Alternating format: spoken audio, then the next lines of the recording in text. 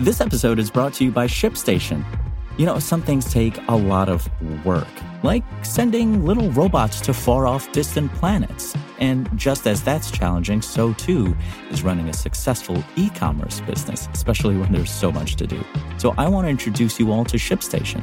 Now, I love using ShipStation because of its easy-to-use dashboard, which makes managing orders and printing labels a breeze and super smooth. Oh, and the customer service is just out of this world. It's exactly what you need to help grow your business. Sign up for your free 60-day trial at shipstation.com/technews. That's shipstation.com/technews. Hey, good afternoon from Engadget. It's Monday, December 28th. I'm Imran Sheikh, and here's what's happening in the world of technology. Presented by Raytheon Technologies, our nearly 200,000 engineers, researchers, and people with purpose are building the future today. We're pushing the limits of known science to go deeper into space, advance aviation, and build smarter defense systems that protect all of us here at home. That's the future of aerospace and defense. Learn more at rtx.com. Researchers may have found a way to reduce the environmental impact of air travel in situations when electric aircraft and alternative fuels aren't practical. Wired reports that Oxford University scientists have successfully turned CO2 into jet fuel, raising the possibility of conventionally powered aircraft with net zero emissions.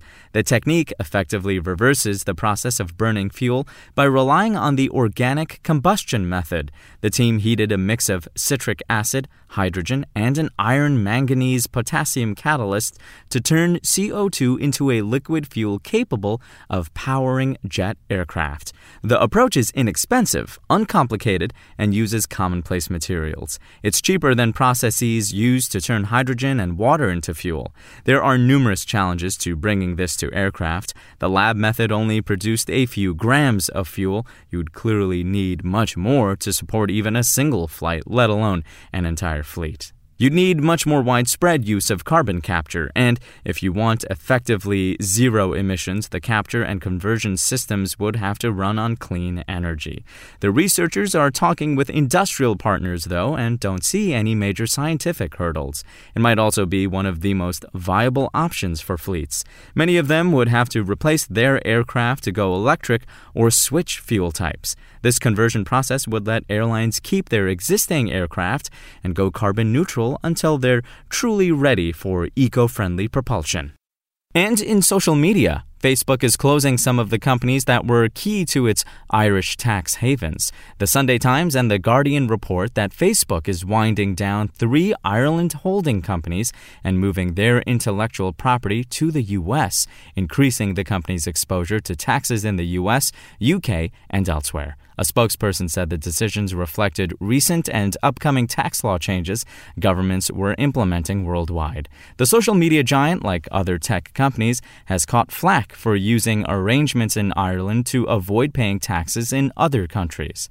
The IRS sued Facebook in 2016 to learn more about its practices and followed up with a court battle arguing that it owed over $9 billion and had masked its true value. Similarly, G20 countries have been pressing for tax law overhauls aimed at major tech firms. Facebook is acknowledging that it will pay more taxes regardless of its earlier efforts at creative accounting. This won't necessarily lead to windfalls for the US, UK, and other countries.